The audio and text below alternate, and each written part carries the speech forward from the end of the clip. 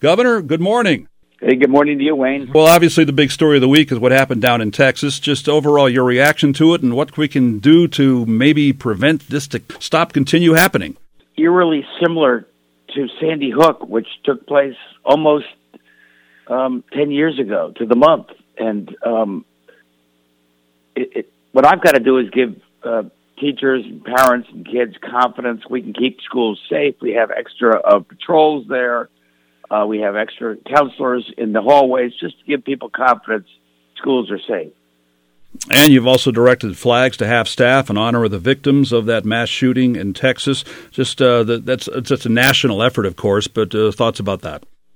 That this shall not stand. That flags at half-mast around the country are a reminder that, sadly, this is a place where America is unique in these mass shootings, and it's not going to happen. We've got to find a way get these guns out of these madmen's hands. You tweeted after the Buffalo incident over the weekend, there's no better way to show support for Mental Health Awareness Month than by highlighting how we take mental health and well-being seriously in Connecticut. Our recently passed budget expands these critical services to kids and families across our state. Now, there are some who basically pin all these shootings on mental health alone, but it's more than just that. No, there's been a ramp-up in shootings and mass shootings all around the country in all 50 states. I think some of it is related to people coming out of COVID, no question. We're just doubling down our efforts in our schools and our high schools, counselors. That's our early warning system to help these kids stay on track. And reiterate for us that Connecticut has some of the toughest gun laws in the nation. Well, Wayne, not only do we have some of the toughest gun laws, that kid who went to Buffalo, he would not have been able to buy that AR-15 in the state of Connecticut, and hopefully our red flag laws might have picked this up. But look, it's dangerous out there, and I think we ought to be very strict on the illegal guns, in particular the ghost guns, because they're meant to kill. And along the same lines, you've signed legislation strengthening hate crime investigations by the Connecticut State Police. What does that entail? That entails, Wayne, that the number of crimes related to race or ethnicity are up, and these criminals who sometimes leave an online trail in social media. So we're finding that this crime unit is something that can share information with other databases around the region. We might be able to pick up some of these shooters earlier. And speaking of crime, one thing that's kind of exploded in the last couple of months has been the theft of catalytic converters. And I think I speak for people who start to get concerned about, can I park my car outside overnight? When I come out in the morning, will the car work? But you've signed legislation to crack down on that. How so? So, Wayne, it's too easy to fence this stuff, by which I mean resell it. And what we're trying to do is kill the resale market, in this case for catalytic converters, so that if you're a auto repair place and somebody comes in with a one-off catalytic converter, you got to figure out who this person is, get their contact information, find out if there's a serial number on it. We're really trying to shut down the market for catalytic converters to keep your cars safe.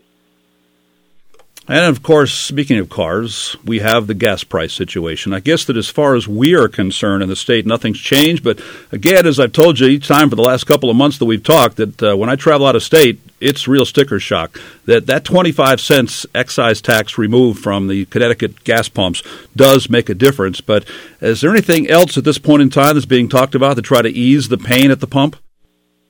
We got in place as the third state in the country to get the gas tax cut. The price of gas went down to about $4, but it spiked back up again.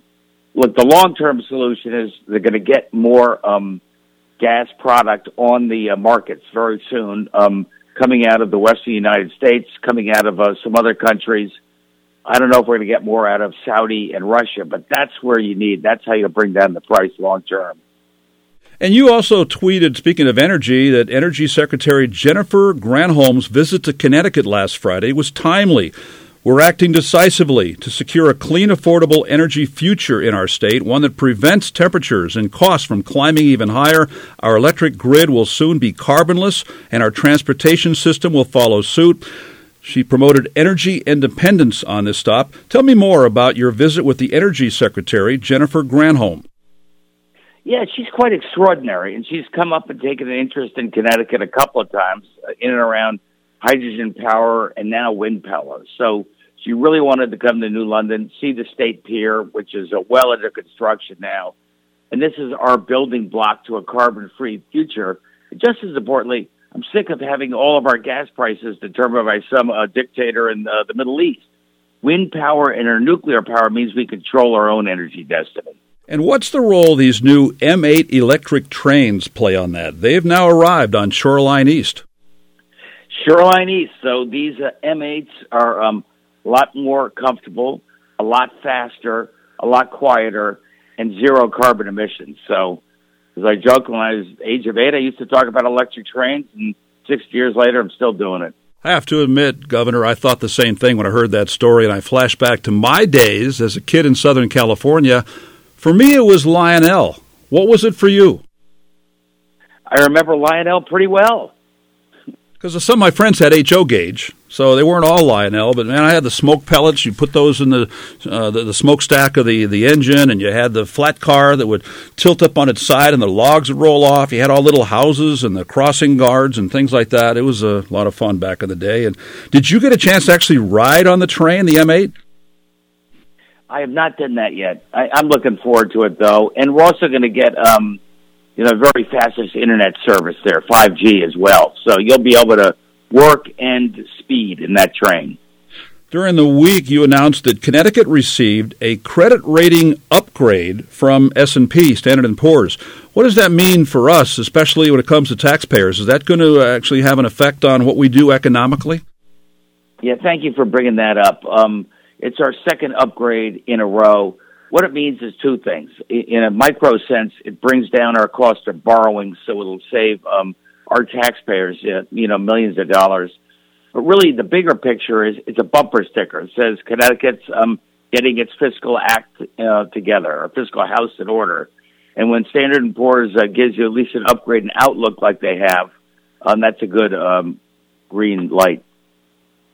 You know, we started doing these interviews about 2 years ago when the pandemic started, and, well, it's still out there. In fact, the hospitalizations are as high as they've been in May. They had an additional 3 yesterday, up to 383. It's the highest we've had in the hospitals since the big spike in January. And the positivity rates come down a smidge in the last couple of days, but it's still in double digits. Do you have anything down the road? I mean, from what I understand, that this BA2 variant is not covered by the boosters. It is not as effectively covered by the boosters. It still works, but here's what we learned. You're right, the infection rate is elevated, but it's beginning to flatten the curve. Remember that old phrase? Well, I think it's on its way down. Again, if you're older, you live with folks who are older, you have a pre-existing condition, maybe you haven't had your booster in 6 months or so, this is a time for you to be forewarned and take care of those things. You've got the ability to keep yourself safe now. And I can also tell a personal story about that for the people who say, the pandemic is over, I'll run around and I won't wear a mask and things like that. I've talked about it quite a bit on the air that my niece in San Diego is not just long COVID. She's got something more unusual and something more severe called post-COVID POTS, postural orthostatic tachycardia syndrome, and she's gone from being a world-class athlete to being disabled probably for life. She's in a wheelchair now. Well, her brother, Cole, went to a junior prom in San Diego on Saturday, and now he's tested positive for COVID. So maybe just a couple of words for the governor's chair about people being safe, especially when they go to some of these year-end school parties and proms. Look, it's been a long couple of years, and you're looking forward to a prom as much as I was many years ago, and that you can do it. You could do it safely. I would just, urge your friends if they're feeling symptomatic, they feel like they may have a bad cold or coming on, please get tested. You just don't want one typhoid Mary going into a prom and ruin it for everybody. We know how to do it safely and have some fun as well. You've also launched an application process for Community Investment Fund 2030 to foster economic development in historically underserved communities. Tell me more about that. the Community Investment Fund allocates significant resources for people, for example, who want to start up a business. And you don't have to start up a business in Silicon Valley. Start it up in your own local community where you know the neighbors, you know the consumers really well. And that's how you bring these particularly underserved communities back to life, one storefront at a time. And next week, families can apply for the 2022 Connecticut Child Tax Rebate. How does that work? That works. You've got another month to go register. Go right to Early Childhood website. What it works is if you've had, one kid, you're eligible for a $250 rebate. That check will come to you sometime in the middle of the summer. That's good for up to 3 children under the age of 18 you're taking care of. That would be $750. And I think the message is we know what's going on with inflation. We know how it's squeezing the middle class. We're doing what we can to help. And you have not been shy about visiting Eastern Connecticut from time to time. And after we talked 2 weeks ago, you took a trip to Basra, and you said, incredible seeing how eggs are gathered, sorted, and packaged at New England's largest egg farm, Hillendale Farms in Basra. Then you said, did you know our CT Difference budget invests $14 million to support climate-smart farming practices, climate resiliency, and agricultural innovation? Tell me more about your visit to the egg farm. Well, first of all, we have the biggest egg farm in New England right there in Basra. It's incredible how technically advanced it is right now. Eggs flow right down the conveyor belt. They're cleaned, they're washed, they're put in, sighted. That's extraordinary. They are expanding. One of the things they have a problem with is what to do with all the chicken crap. Sorry, that's what it is. And they've now got a way that they're able to recycle that so you don't spread it all over the fields, which seems to deplete a lot of the phosphorus. They have a better way to treat it. So progress being made on that front as well as it is being made in energy legislation. You signed a key climate change and energy legislation codifying into law your 2040 zero carbon target and expanding existing renewable energy programs. That's still 18 years away, but what are your long-term goals for that program? Our zero carbon future is achievable mainly because the private sector is taking the lead on this. On our electric grid, Wayne, right now we're well over 65-70% is non-carbon electricity. And once we get the wind power on over the next 2 or 3 years, we'll be at 92%. We'll be a leader around the country. So that's what priority number one. Then we got some catching up to do in the transportation sector, because there the internal combustion engine is still preeminent. But that world is moving all electric over the next 15 years as well. So some good news, but also some sad news we've talked about this morning. And one problem that we've had of late is too many reasons to lower flags. Here this week, we're lowering the flags in honor of the Texas school shooting. And 2 weeks ago, you lowered flags in remembrance of the 1 million American lives lost to COVID-19. And we certainly had over 10,000 people have lost their lives here in Connecticut as well. Hopefully we can stop needing all these flag lowering. However, where I'm going with that is that 2 weeks ago, I had your Commissioner of Public Health on the air, Manisha Jutani. And I just want you to say a couple of words about her because I was really impressed with her. It's the first time I'd had a chance to talk to her, and I think she's doing a really good job. No, thank you. Manisha, epidemiologist, right out of Yale Medical, knows her stuff. And as we moved from the pandemic phase of COVID more to endemic, a little different skill set, how we can make sure that if we get hit again, we can protect ourselves robustly, but in the meantime, how we get back about our lives. And Manisha's got the right balance there. Can we look into the governor's calendar? What's on your agenda for today? Any big news announcements coming out for today? Well, we have our final bond commission meeting, that's for sure. And that includes a lot for transportation and finishing off state piers. That's probably the biggest issue of the day. Governor, always a pleasure to talk to you. Thanks for checking in this morning.